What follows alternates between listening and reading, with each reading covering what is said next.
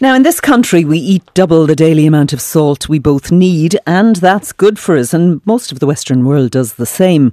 A new first-of-its-kind World Health Organization global report on sodium intake reduction shows that the world will not achieve its global target of reducing sodium intake by 30% by 2025.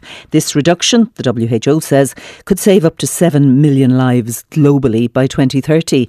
Dr. Francesco Branca is Director of the Department of Nutrition for Health and Development at the World Health Organization, and good morning to you. Just put very simply, do we have a salt problem, and how significant is that problem for our health? Good morning.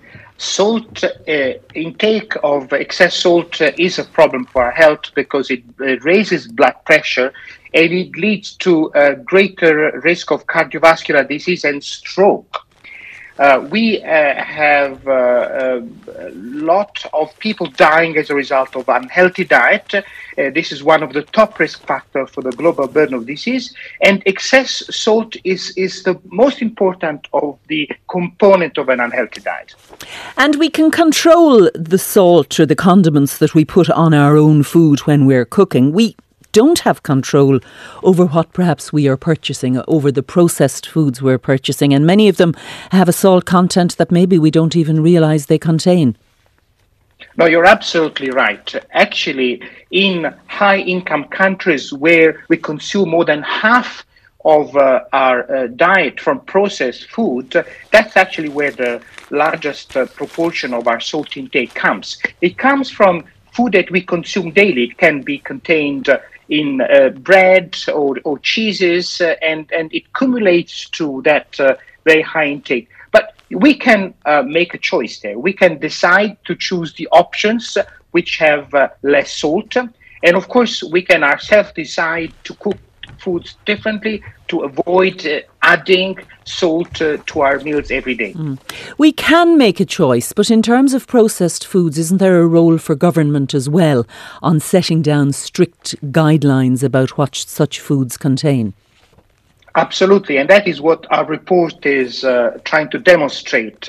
We unfortunately have only 9 countries in the world that have made a coherent and determined choice to nudge the manufacturers to reduce salt in their foods.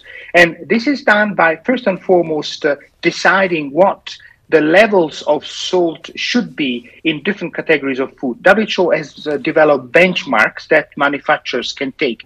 And then governments can nudge manufacturers to apply those benchmarks by, for example, establishing front-of-the-pack labeling schemes, so that consumers will clearly see that certain foods are higher in salt than others.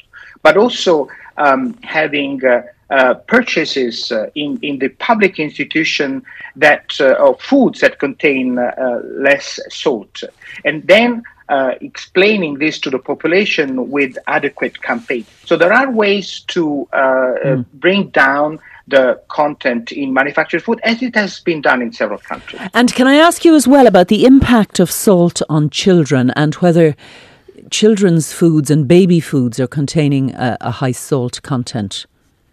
No, absolutely. In fact, WHO doesn't recommend the addition of salt to complementary food, so the food that is eaten by children less than 3 years of life.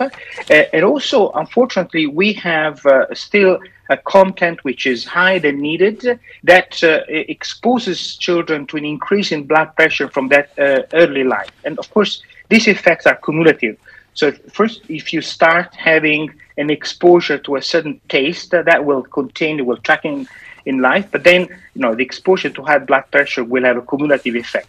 We can change that because the adaptation to taste happens very quickly.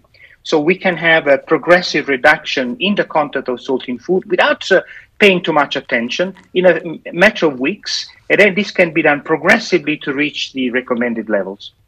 Dr. Francesco Branca there, Director of the Department of Nutrition for Health and Development at the WHO, joining